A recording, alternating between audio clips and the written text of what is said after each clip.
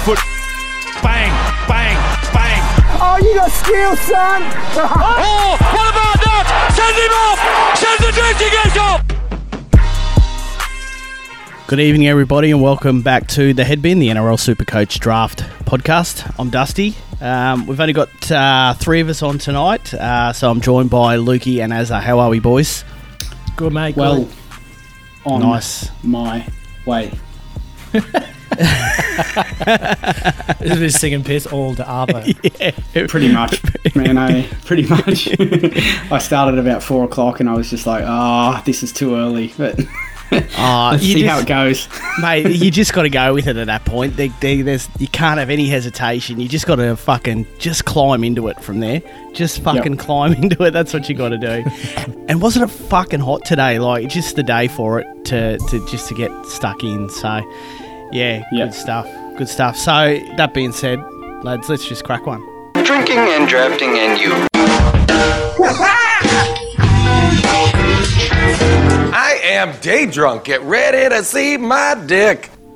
What are you on, Lukey? Like, we all agreed, so this week, and what we're going to try and do moving forward is probably just stick to we love our craft beer here at the Headbin. We're not going to shirk that at all. We're not going to deny that. That's what we love. Love a bit of taste. Love some options. So this week, we're all on the Black Ops, and we probably spruiked them a fair bit over the course of the last couple of years, but we're all on the Black Ops. Lukey, which Black Ops are you sitting on tonight? So I've gone the East Coast Haze. It's a hazy pale, probably the closest thing to a session hazy on the market. It's easy top three beers out there for me. It's elite. It's the easiest summer drinking beer that you can have. It's got lots of flavour. It's got lots of texture. And you can just put them away at a rate of knots. 4.5% alcohol. So it's just a midi. It's just a midi. Well, it's a craft midi. It's definitely a craft midi. Yeah, 100%. But it's enough to get a drivable, a smaller bloke like myself to after an afternoon of them, get myself to crawl to a potty. It's a delicious beer. Oh, it's soul building. It really develops character in a bloke.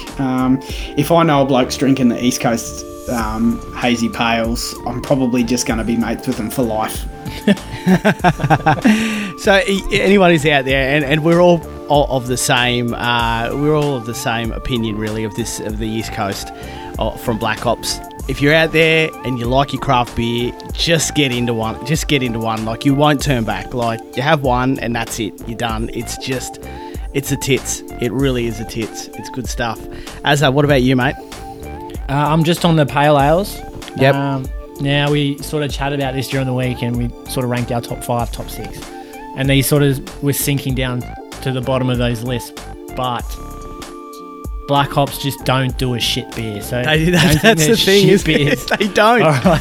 They do not do a shit beer. Nah. It's a nice fruity taste and it's probably the best pale on the market. Yeah, that's it.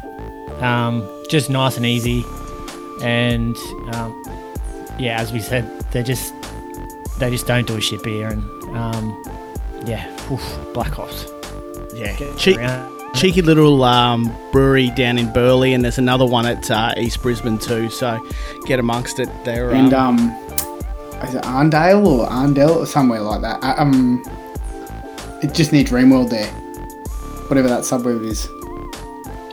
Coomera? Is where it starts with A. Arundel. That's it. That's where the Mass Brewing is. Yeah, right.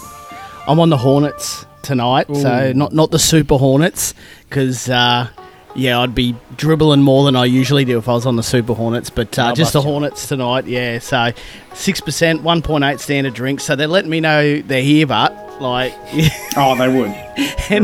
And as this potty goes on, you'll know I've finished a few off. That's for sure. So. Again, this is just an IPA of theirs, but it's fucking tasty as, and you just got to get amongst it. They just quality drops. But Look, we're going to try and pick a different brewery every week. Just maybe try and keep it pretty plain and simple, and then that way chuck a bit of social fodder up, and that way... Until one sponsors us? Yeah, fucking oath. Get amongst it if you're out there and you're listening. Why not? Give it a free advertising anyway. Yeah, 100%. Yeah. So, no, it's good stuff, and it's just another excuse for me to drink craft beer. Why not? So, yeah, awesome. So, let's jump into it. Excuse. Oh, yeah, I know. Don't need an excuse anyway. I've been in COVID isolation for 2 weeks. I've been fucking doing it every day, pretty much. So, I'm Every day. my 5th week of leave, so I've just taken up afternoon drinking. I never used to midweek drink, and now I don't know what day it is, so I just go to the fridge and grab whatever's in there. Does the starting hour or just tick back towards 12 just every creep that. fucking day? 10:45 a.m. this morning. Sensational. Wednesday morning. yeah, that's You're down early. the beach. That's real early arvo, that one. Anyway, lads, we're here for a reason. So, look, this is another one in our season preview, but what we decided to do is just jump into our positional features, and our potties centred around that. We've had a bit of a chat, and it's just kind of on the tip of our tongues each time we have a bit of a chat, and it's the depth of the CTWs. So we're going to focus on the centre wingers tonight, because it's been quite refreshing that this year the class is really, really deep. I know, for instance, last year it was really, really shallow, and the year before that as well. So centre wingers have never really been a real focus of mine personally, and the last couple of years definitely, because it just hasn't been a deep enough class. But lads, this year, as we've done our analysis, you can just see that there's a lot on offer. If you're in a 10-man and an 8-man league, there's no reason why you shouldn't have a really, really strong centre winger 4, if that's what you're playing, if you've got 4 centre wingers in your team makeup. As you kind of get into the 12 and 14-man leagues, why we're doing this potty is to show you that there's value deep in your draft, and so you can still definitely roster a strong centre winger squad. So lads, any thoughts on that? Well, yeah, I do agree with you, and I think this might be the season where you kind of prioritise maybe the second or third centre winger over your second or third second row forward, potentially, just because of the high-end potential of centre wingers over the high-end potential of some of the second rowers out there. And, you know, if you do your research and you do your analysis and you watch your trials and you stay up to date with your news, there's every chance that you pick up a sort of high 50, 60 average centre winger number 3, you know, and that's unheard of. As your third CTW. Your centre winger 3, you know, and so I mean that's uncharted territory really for Supercoach. But I think this could be the year where that happens. Yeah, I agree. I think we've just talked about CTW so much in our first 3 rounds, our last 2 podcasts. I think you could easily be going and getting 2 quality CTWs in the first half of your draft this year, whereas as years gone past, you weren't sort of even thinking about a CTW until the second half of your draft. So, yeah, I mean, the more base in your CTW, the higher your ceiling's going to be. So you saw sort of take off last year with his base stats, and then because he's in a great team, he sort of got over in with meat pies as well. But then you got your Ruben Garricks that have massive ceilings because of the blokes that are around him. So yeah, definitely keep an eye out for form and things coming into round 1. But yeah, CTWs are more important than ever. 100%. And I've always been someone who's never prioritised my CTWs. I've talked about that probably ad nauseum on this podcast. But one thing I'm going to try and do this draft is get a bit more of a balanced squad. I'm not going to dive headfirst into the CTW pool. We had a bloke in our league last year who did that, and the pool was quite shallow. And so in the first 6 rounds, I reckon it was the first 6 rounds, he grabbed Best, Crichton and Campbell Graham. Now, coming into that draft, they were all pretty solid draft picks. Would I have done it? No. Would I have grabbed one of those in the first 6 rounds? Potentially. But as it turned out, he was struggling to stay afloat all year because they all had pretty ordinary years. And unfortunately, as much as we're going to talk about how deep this class is this year, centre wingers are volatile. And there is risk to them. And so if you dive in and you try and grab a heap of them early, your team can be you can be scrambling definitely early on in the piece if it doesn't come together. So this is as much about exploring the CTW position for its depth, but it's also telling you realistically where we think these guys should fall in your draft and where you could go for them, so that you don't spend an early draft pick on picking up someone that or reaching for someone that you could probably get as equal value in somebody else a little bit later on in the draft. So just to kind of, before we jump into this, the way we've broken this down is we're going to break them down into 3 categories and then run through a 4th, which is, so CTW1, and these are the guys that you should be trying to get probably in your first 5 to 6 rounds, trying to pick up one of these guys. And if you don't get them, you might have to then start prioritising your centre wingers in your next kind of 4 or 5 picks, because that's the only way you're going to strengthen that position. Then we're going to go into CTW2, who we feel like these guys would sit nicely in your second CTW position, CTW3, and then the best of the rest, basically, after that. So that way you can categorise them. Again, we'll chuck them up on socials so you get more of a visual representation of what we're talking about.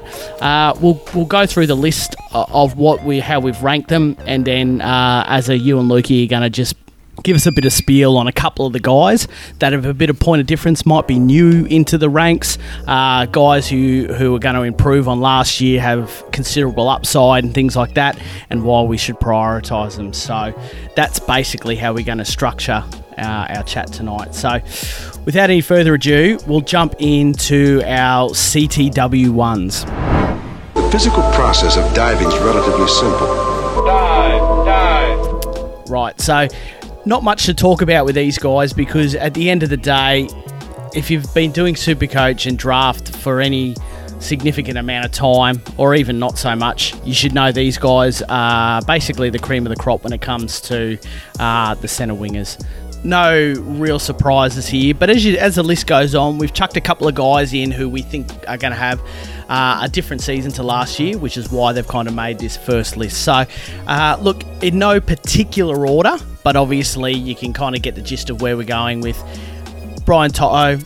Obviously, there's been bulk chat about him. Ruben Garrick, bulk chat about him as well. Katoni Staggs, look, we suck this guy off every single week, and you know what? We're going to keep doing it until he proves us wrong. We're going to keep doing it. Zach Lomax, a guy I'm pretty high on this year. Joey Manu, again, he'll be in a high-performing Roosters side. Jesse Ramian, look, you talked to him last week, especially around his base. Alex Johnson, he's an interesting one this year, but based on what he's done the last couple of years and South's left side, he's got to be there. Dan Tupou, Mr. Reliable. Ewan Aiken, he's an interesting one. We'll probably talk to him a little bit more. And Campbell Graham comes with a little bit of an asterisk, but we know there's some serious potential there. So, Azzy, you're going to jump into a couple of these guys, mate. Take it away. So, my first one I'm going to talk to is Ewan Aiken. So the bloke's come out in the last sort of 24 hours saying that he's definitely going to play in the back row for the Warriors. So he's CTW 2RF dual, but you'll lock him all day in that CTW role. He played 6 games last year on the edge for the Warriors. In one of those games he only played 13 minutes, so knocking that off, he averaged 80 on the edge for the Warriors. He went 128, 89, 74, 69, 44. So 4 meat pies. The bloke has got some skill, and he definitely put some size on towards the end of last year, and made the Warriors pack look a little better and a little bit more structured. 51 in base, and that was all 80 minutes last year. Potentially gets the same minutes again, but he's definitely a 60-plus minute player for the Warriors. And with Tohu Harris out for an extended period, I think Ewan Aiken's a bloke you could reach for in that 4th, 5th round. If he's going to average that anywhere close to 80, you would love that for your CTW. And if he comes with a couple of meat pies with that, then, mate, I'd be locking him all day. Yeah, he's got that about him too, Aiken. He's got upside. He's not just a plotter who's going to do tackles and hit-ups. He's a good line runner. He'll have an offload, do good tackle bust. And I heard this week, that Tohu's not due back till mid-season. So we're talking kind of round 12, 13, and then on top of that, probably, at least 3 or 4 weeks for him to get, decent minutes under his belt. So Warriors back rowers, your Josh Currans and your, Aikens and stuff like that, look very tasty. Aitken's got stickier hands than a teenager who got stuck into his old man's porn collection, that bloke. He will not pass the pill. Call him the Pope. He's the Pope. So he's taken that line on every time. And like the outside blokes probably hate him. Adam Pompey, Rocco Berry, they'll hate him. But as a fantasy bloke, that he's not going to pass before the line anyway. So that's a good thing.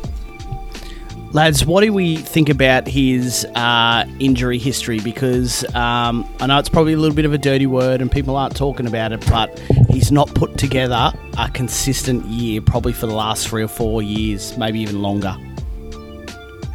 Yeah, I mean, hopefully he sorts that out. And you'd think he'll have more pill and a bit more involvement on an edge too. So, look, you don't wish for injuries. I mean, he missed a good portion of last year. He only played, 6 games for the Drags before he got moved. So, yeah, I mean, you worry about injuries all the time, but it's not sort of a head knock or anything like that. So hopefully he stays fit and healthy and people can cash out big on Ewan Aitken. Yeah, nice. So who else you got, Az? I've got Zach Lomax. So before his injury last year, he only was sort of sitting at 55 average. He was doing that in the Dragons front end of the season when they were winning too, which is not overly excitable, but he went 60 plus in 4 of those games, and he only played 7 games in the first half of the season. So definitely upside there. When he got back, he went 71 average. He also created about 100 points in 4 games. So he's got that offload, he's got that evade, he's got that setup that will send a winger over as well. He did those in those 4 games. It was against the Rabbits, Panthers and Roosters. So he can do it against anyone. I think this is the year he sort of steps up. He has a healthy year. He was fringe sort of Blues. He's got the goal kicking. I think it's a big year for Zach Lomax, and it's a big year for him for the Dragons if they want to do well. I think he's going to be a massive part of that with Ben Hunt.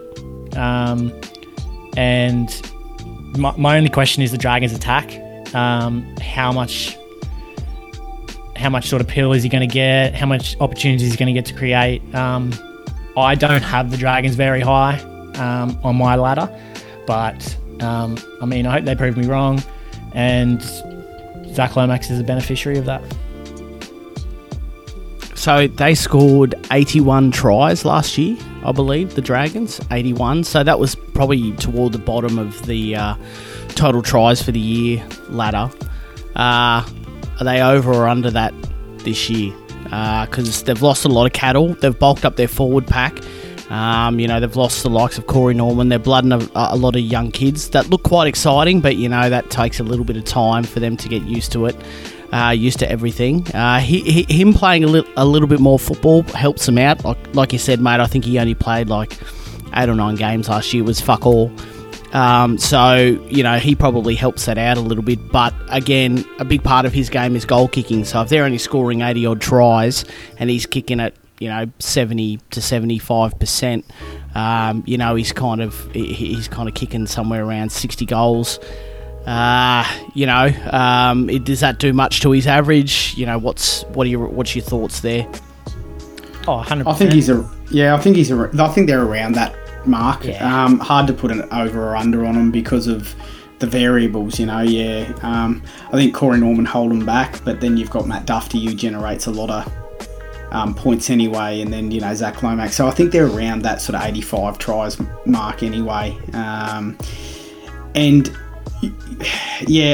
think he's someone that you can't let slip. He's just got the pedigree that you can't let him go into sort of centre winger 2 territory. You can't let him go past the 6th round.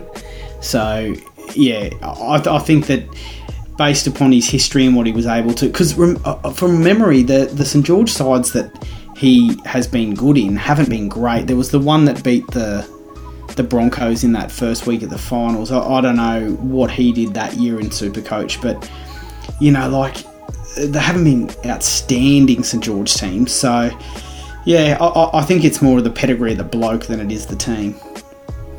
Yeah, and 2020 he averaged 68, turned up sort of 3 times, close to 4. So he's definitely got that ability, and that's when he was sort of getting talked about for the Blues and things like that. So I think a fit, healthy year, he gets back to that point, and then hopefully the Drags sort of put a bit more trials on the board and give him some more goal kicking stats. But he's an elite goal kicker too. He doesn't. Yeah, he's good. Yeah. If I partake in a weekly Katoni Stags gangbang, then Zach Lomax is my side bitch. Very high on Zach Lomax this year, and I did see a pre-season Guns photo today. It might have been bloke in the bar. The pre-season Guns photo is the new training the house down. Surely. Yeah. That and put on 5 to 6 kilos is But the Dragons have got the 4th best strength of schedule. Yeah. So that helps them. They're going to be in more games, and there's teams that can lose more games than they win, but still score 4 tries a game.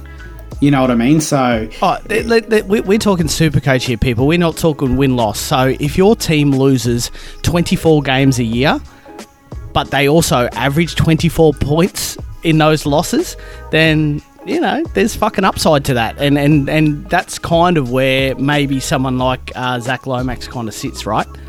Yeah. So, all right. As anyone else in the CTW ones? No.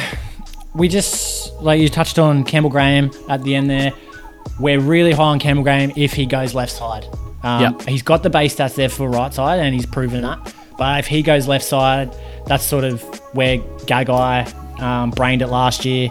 Everyone that's been on the left side, even AJ, all that sort of stuff, talk so high about the South's left side and it needs to fire. If that's Campbell Graham's side, he's definitely tier 1 territory, and someone you could definitely reach for early on. Yeah, Lukey, you kind of touched on this a couple of weeks back, and you were kind of saying that the key to South being successful is their left side, so why would they put Tane Milne there? And Campbell Graham has played a little bit of left side in the past and been successful there, so you were kind of leaning towards them doing the same thing. Without a doubt, I'm definitely reaching on Campbell Graham. If I can get him in sort of 5-6, I could see myself reaching for him. Just because I think you've got to take a chance on someone like him. He's really been good when he's been on that left side. I think that he's coming into the peak of his career. And the thing is with New South Wales is, they're playing blokes out of position in the centres, but with COVID and injuries and stuff like that, you've got Campbell Graham, who was 18th man for the last game last year, I believe. And then you've got Katoni Stags, Zach Lomax. You've got blokes who are just pressing for selection. So, there's going to be a carrot in front of a lot of these blokes. So there's every chance that someone actually puts their hand up and goes, all right, we'll pick me. And I don't know why it wouldn't be Campbell Graham on that left edge. So definitely have a look at him. Yeah, nice one, very much. And there's another, there's a few other guys that we didn't actually go into any detail with who I think are in for pretty big years. Jesse Ramian's one of those. He's going to be in a Cronulla side that's going to be a lot better this year, and going to have some halves that distribute. So he's another one to keep your eyes on. All right, let's get into the CTW2s. Beneath the surface. Dive. So these guys, look. We probably feel like these players you should be kind of targeting rounds kind of 5 to 9. We feel, especially if you don't get one of the top 10, you need to go on these guys pretty early. Some in a different situation than last year, some with just great upside and in different teams. But just to run through them, Stephen Crichton, obviously, we feel like he's going to go back to the left. Jordan Rapana had a pretty good year last year. Brian Kelly was pretty solid again last year for the Titans. Tyrell Sloan is an interesting one. Lukey, I'll let you talk to him a little bit later. Corey Thompson probably has some asterisks on him. Val, again, we highlighted him earlier this week as one of the players that we need to break up with this year. Jack Bird's probably got some question marks, but a lot of upside to him as well. Sione Katoa, again, in a Cronulla side that has some good strength of schedule and probably will score some points this year. Dane Gagai, and we might touch on him, and David Nofaluma as well. So they're your CTW2. So, Luke, do you want to jump in and analyse a couple of the point of difference players in there, mate? Yeah, well, I've got one player in particular, and that's Brian Kelly. And I'll ask you blokes, without actually jumping into his stats, what sort of season do you think Brian Kelly had last season? He missed a few games with injury. Well, I had him, so do you want me to answer that? Well, yeah. Go for it. He averaged pretty close to 60, didn't he?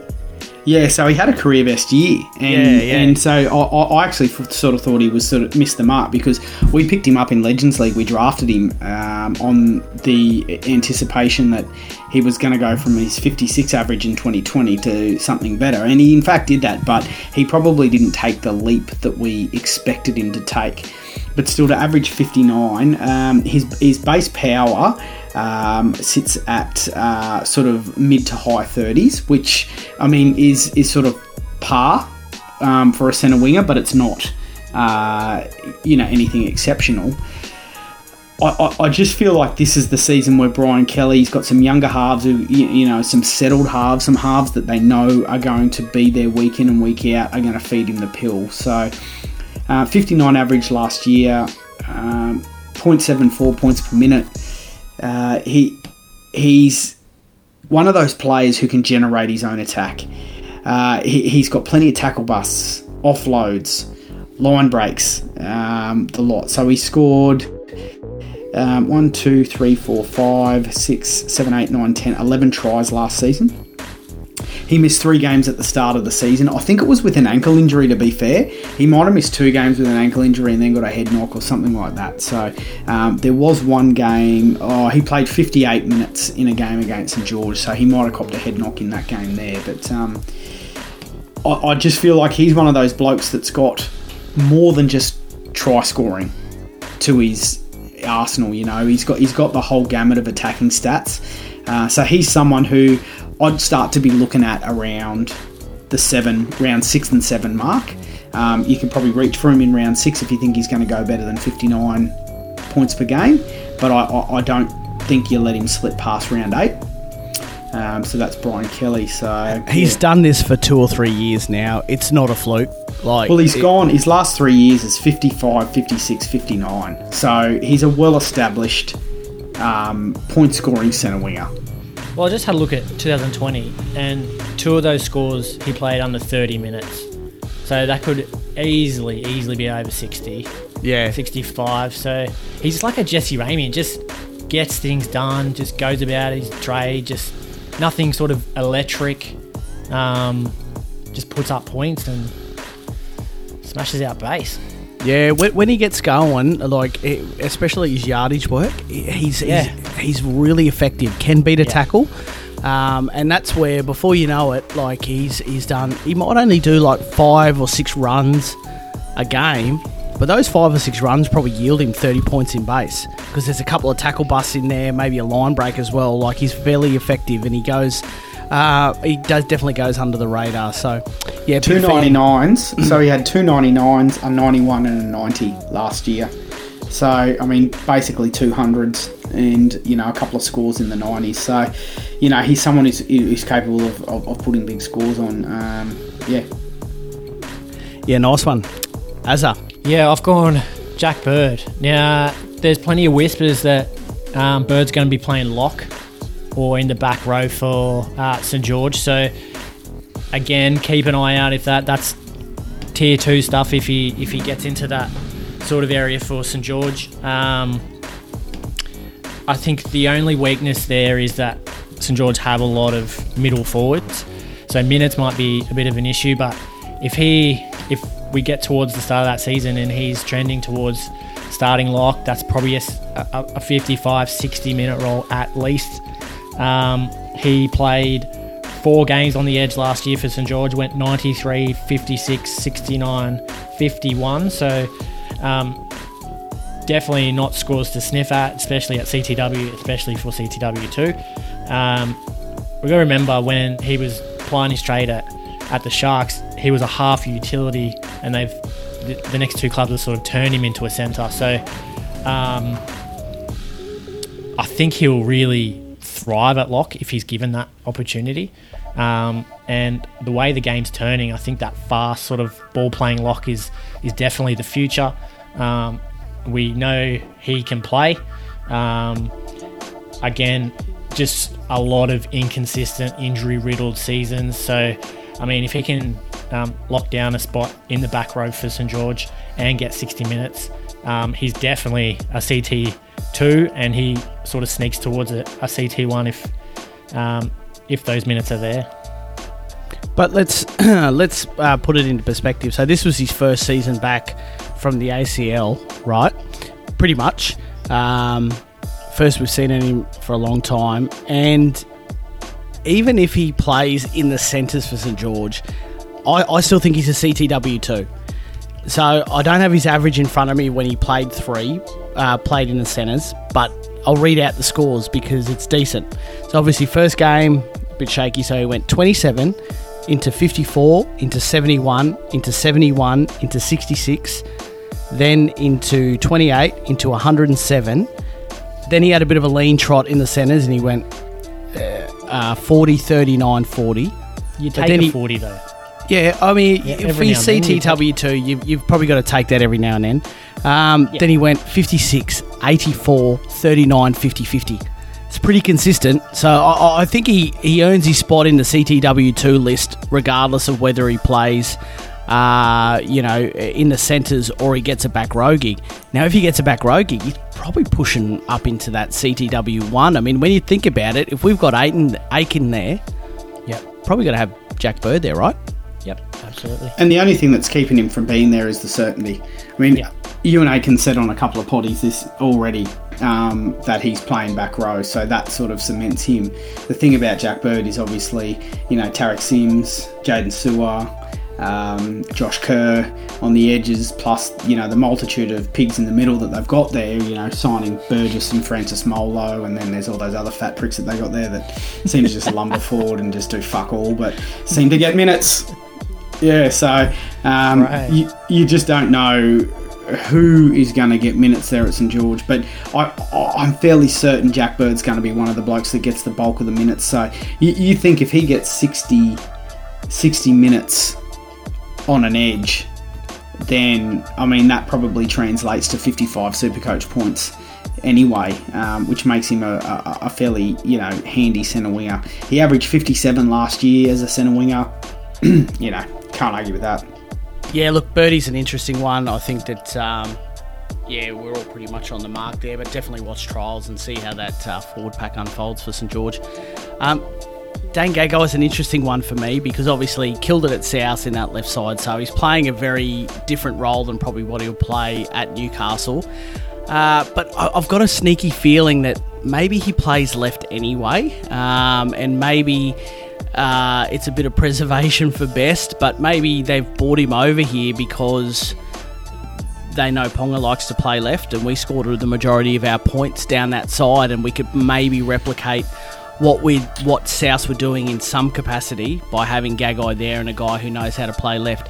The other point I want to raise about Dane Gagai is, are we confident that Bradman Best is going to play more than kind of 10 or 12 games? Because as a Knights fan who loves Bradman Best, I'm not.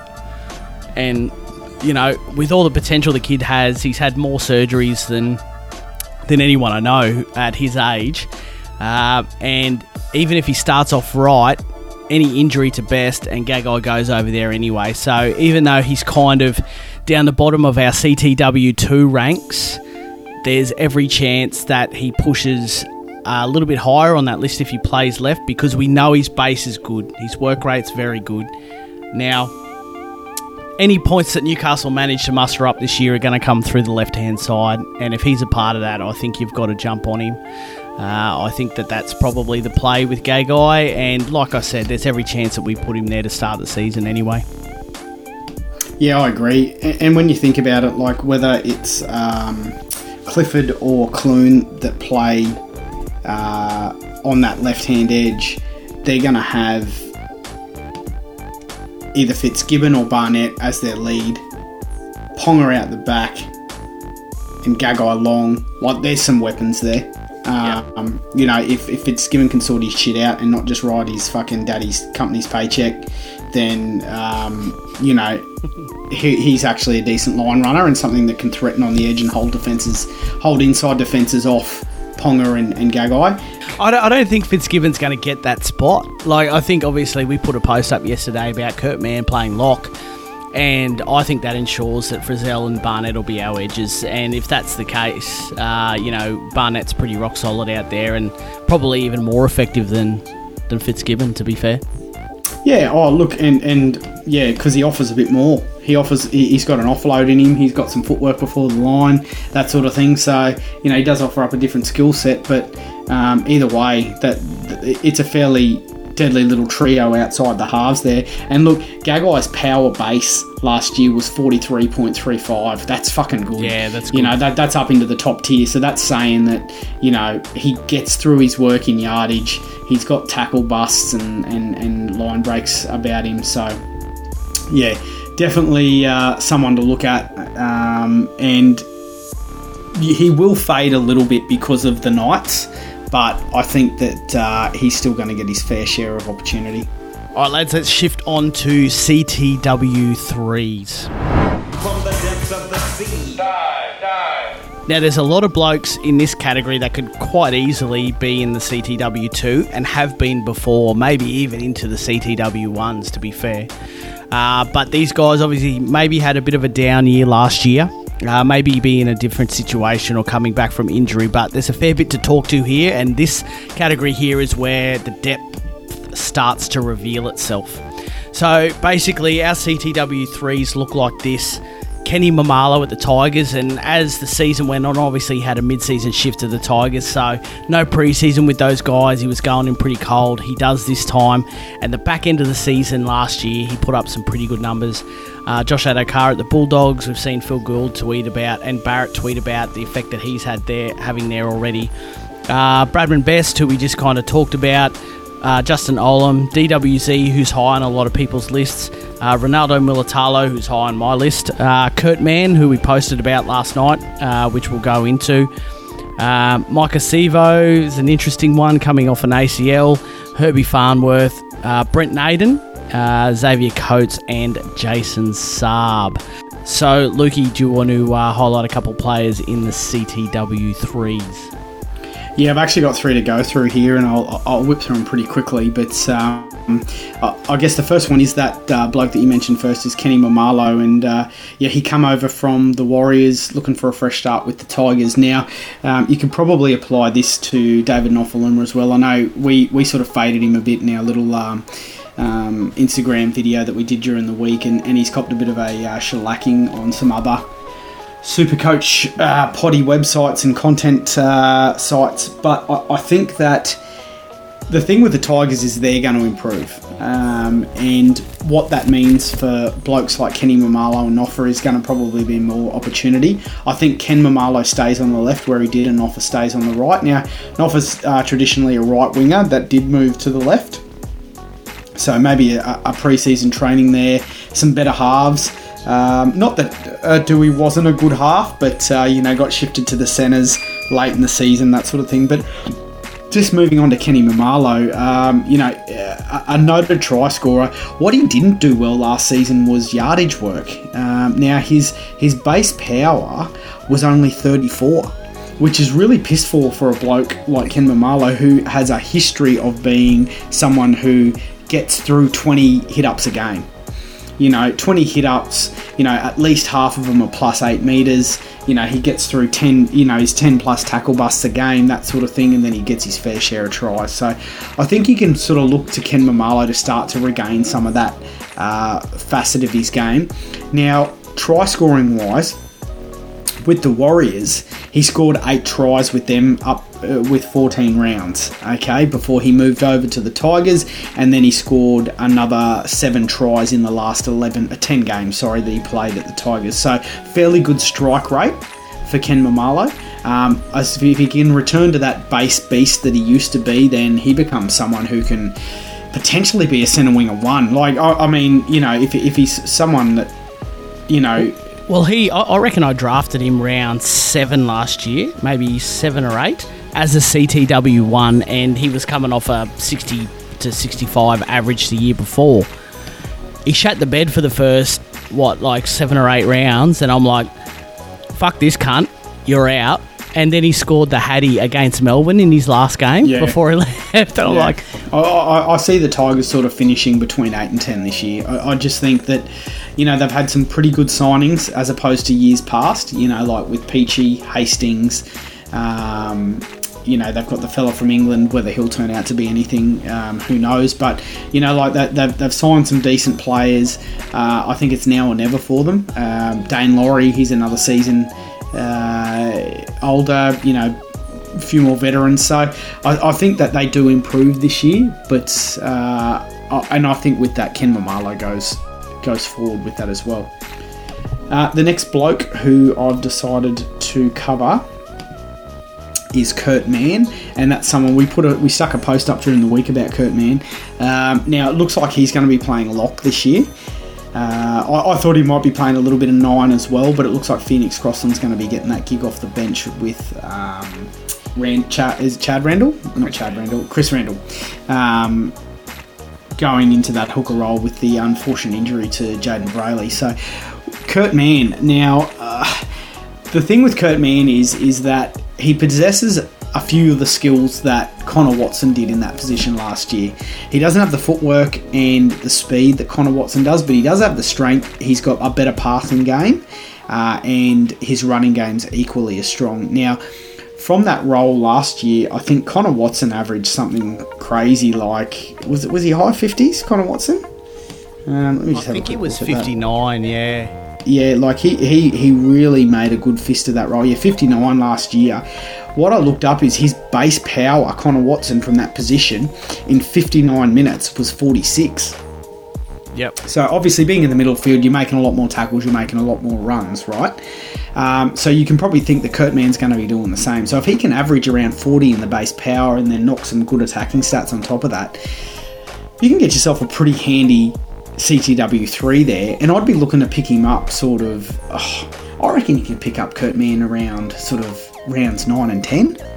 I don't think people are going to be tuned into Kurt Mann. You could even go later, man. Yeah. You could even go later. Like, if it wasn't for us putting up a post, our competition wouldn't even draft him. Maybe we would, but the rest of the comp wouldn't, and I think that's something that you got to look at, like is round 9, 10 coming, what are your centre wingers looking like? Like if they're looking pretty bleak, maybe you do need to reach for him so that you can guarantee to get him. But I think that could be where Kurt Mann sees himself this year, somewhere in the mid-50s, and definitely a centre winger worth grabbing.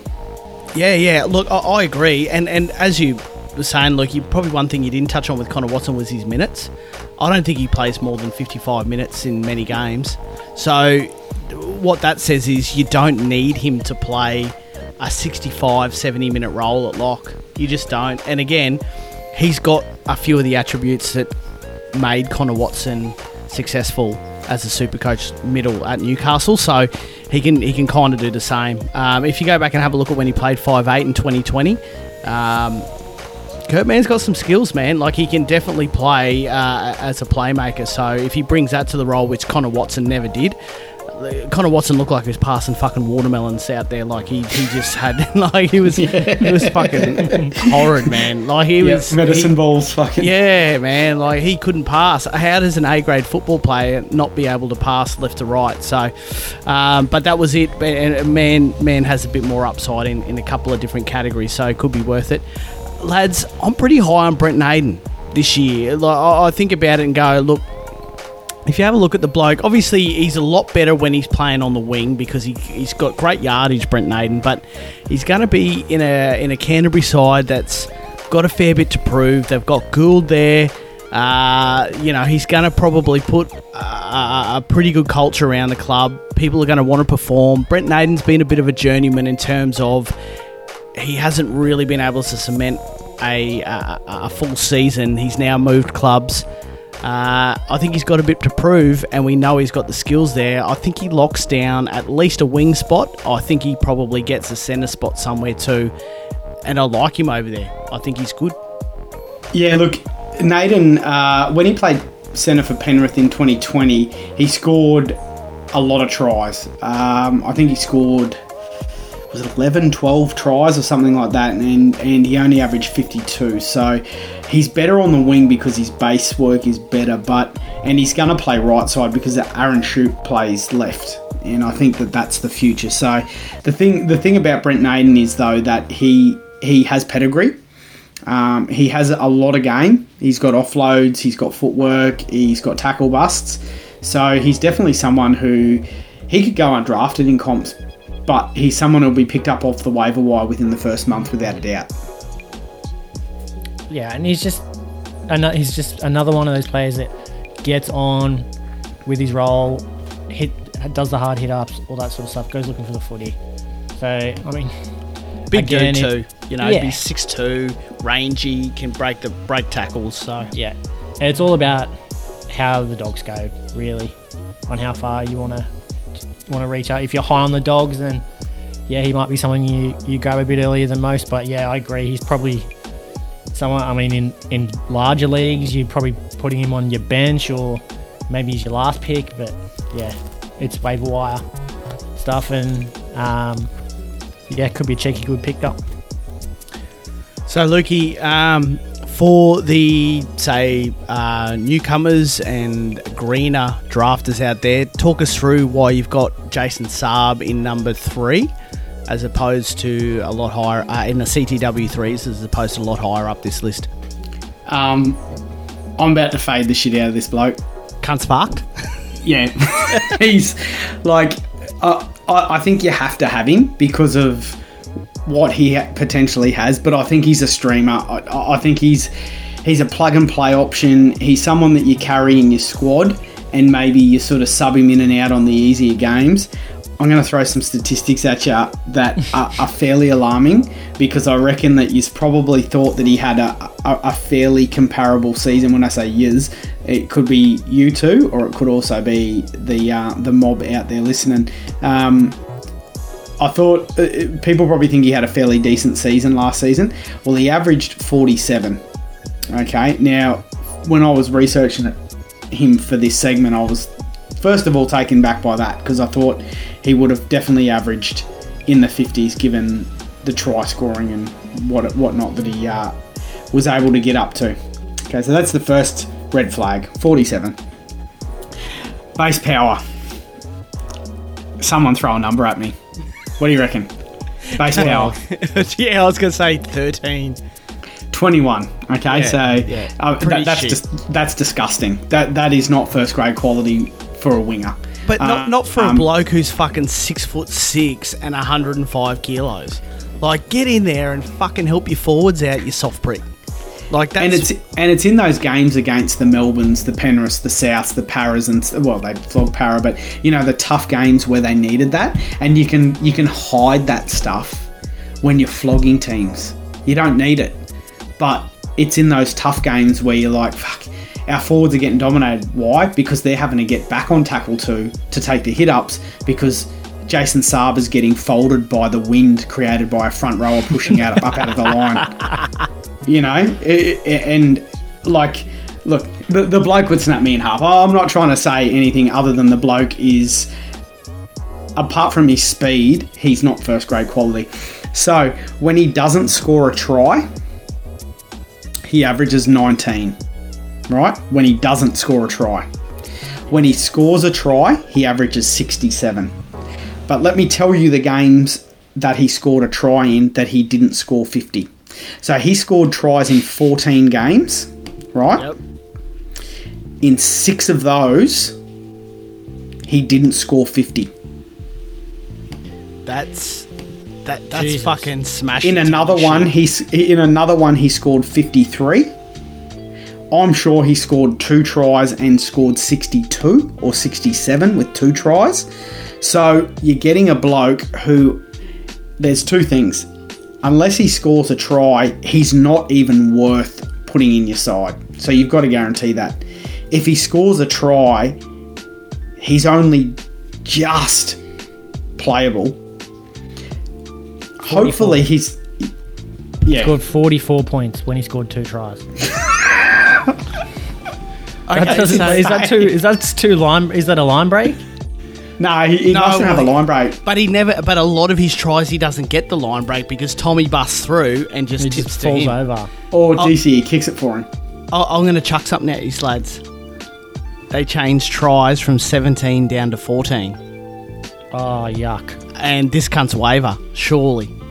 Oh, is that certain or No, but they could. That's what they're talking about. Look, the guru mentioned that they might do something like that. But if they reduce attacking stats, which he's so dependent on, man, even if he has a career, like how many tries did he score last year? Was it like 18 or 19? Maybe a few more. Yeah, something like that. Yeah.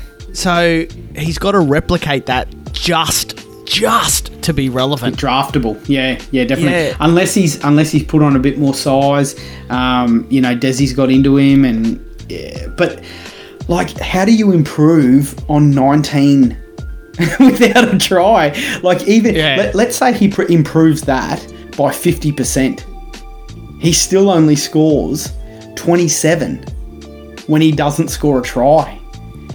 Like 10 games. Yeah. He went 10 games, 30 or under. You can't have that. And that's the games he didn't score tries in. And that's what I'm saying. Like, even if he improves his base without scoring by 50%, he's still only scoring averaging 27 without the try. Like, What's Manly's strength of schedule like? They're mid-table. They're sort of sitting 8 or 9 rank, I think. So it's probably not enough to convince you to take him, really, is it? Like, if they were top 5 and they were beating up on a lot of bottom teams, you could probably draft him because you'd be like, there's going to be games where this cunt scores 3 tries and gets me a 70, right? So you watch Desi will fucking switch him to the left. Oh, it'll be trials and Desi will switch him to the left, and we'll just be like, what the fuck? And then he ends up averaging, he'll probably end up averaging 60, and then Ruben Garrick ends up averaging 58 because he's got the goal kicking. But so I just remember watching the first 4 or 5 rounds last year and going, how the fuck does this bloke play NRL when there's just so much talent out there? And then Tommy come back and it was a different dude, eh? Yeah. So the back half of his season's not too bad. Yep. Yeah. But he needs to score tries, and will Manly do enough of that? Look, Ronaldo Mulatalo's another one for me. Obviously, there was the shit with the Queensland Origin last year. Again, he's another guy in a really, really good situation. If he plays on the wing, I like him a little bit better. He's a big dude, he's got good yardage work, can definitely finish. So I think that's very promising for him. And look, there's Xavier Coates, who probably fits. Hopefully, we feel like, some of those gaps in his game get filled in by Bellamy, and he becomes a better yardage winger, and his base power increases. And then his work in the air gets a little bit sharper too, because as a bloke who again is around that 6'5", 6'6" mark, should be an absolute target in the air. But I think he's got pretty poor hands for that at the moment. Hopefully, when he gets down to Melbourne, he becomes a bit more of a target. Definitely, if he's going to play on that right-hand side with Jerome Hughes. So we'll see what happens there anyway. So moving on to CTW4, and look, to be fair, if you're in an 8 or a 10-man league, you can probably have a pretty good spread across the 4 positions if your team layout allows you to have 4 centre wingers. Moving into 12, 14 and 16-man leagues, that 4th position's a streamer every day of the week. Someone who can just move in and out depending on matchups, depending on fitness and things like that.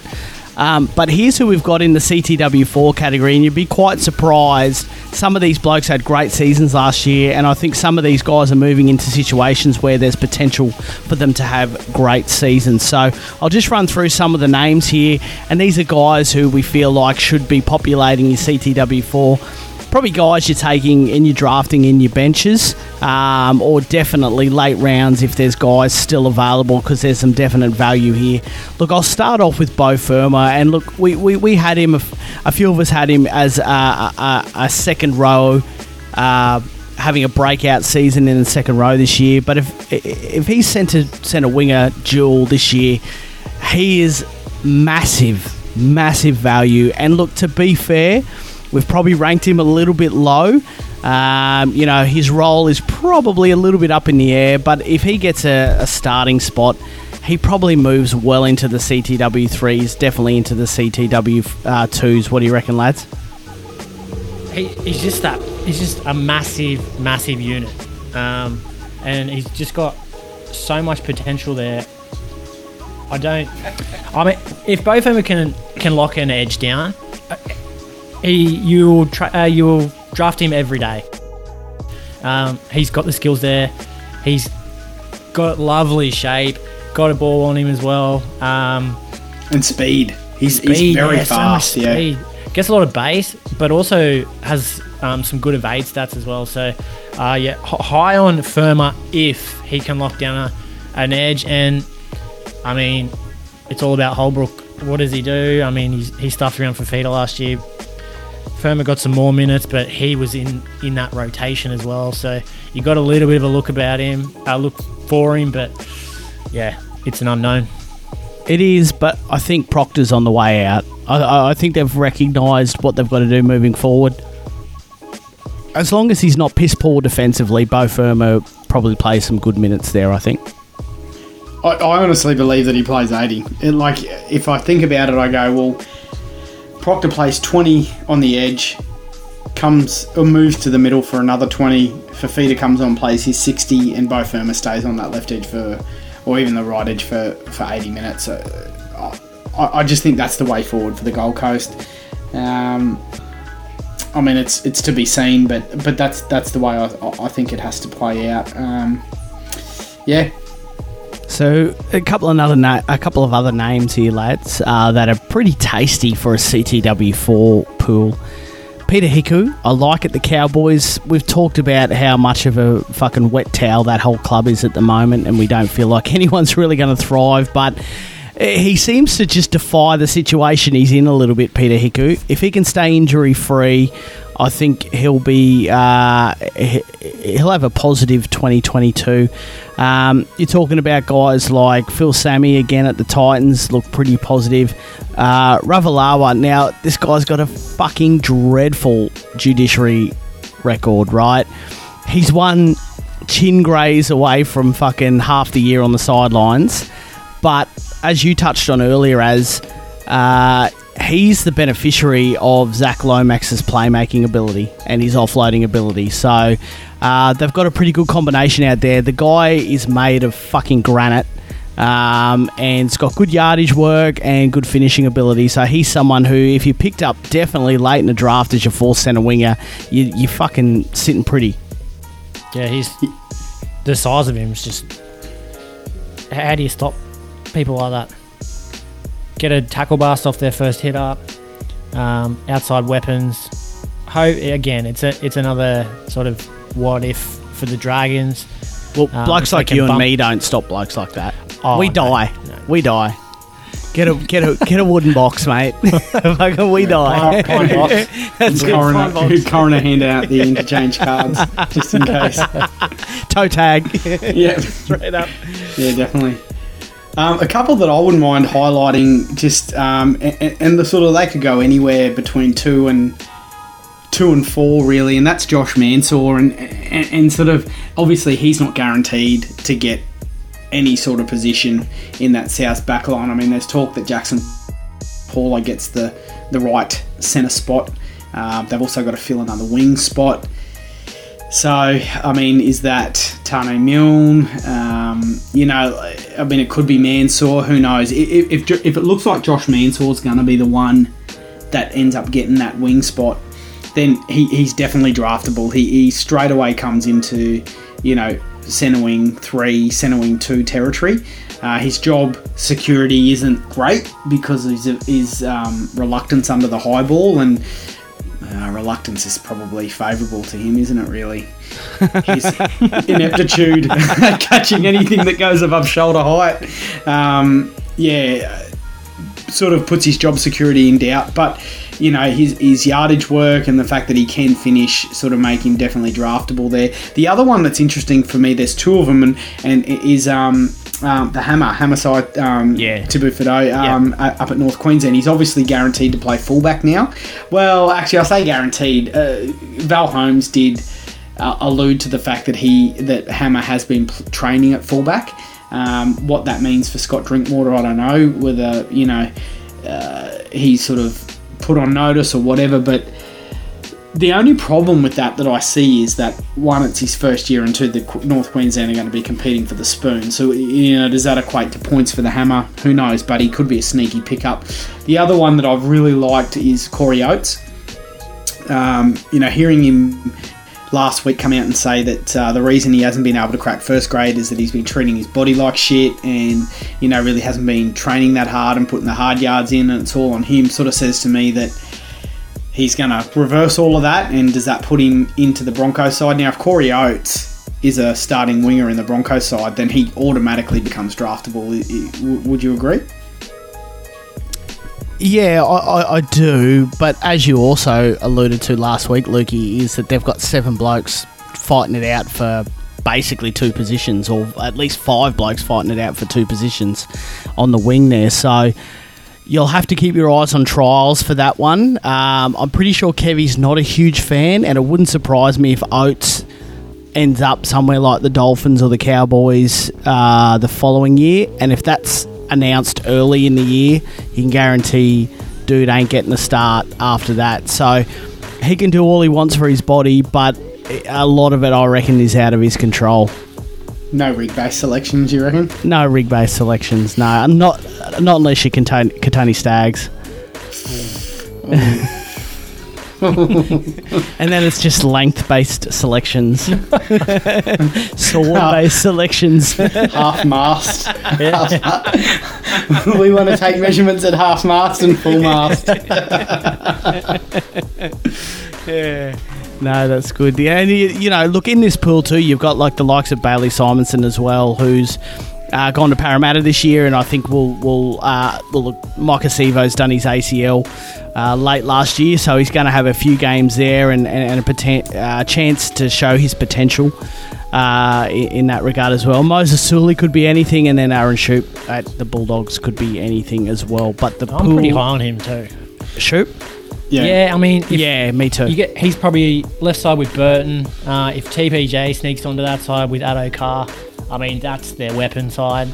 There'll be a lot of traffic down there. So, I mean, he was coming good towards the end of last year, put some bigger scores up, and his base started to increase. So, yeah, keep an eye on Aaron Shoop. So Aaron Shoup last year, his average base, so just the base, was 33. His base power was 39. So the variance between that is not that great, right? And 39 is sort of slightly above par for base power.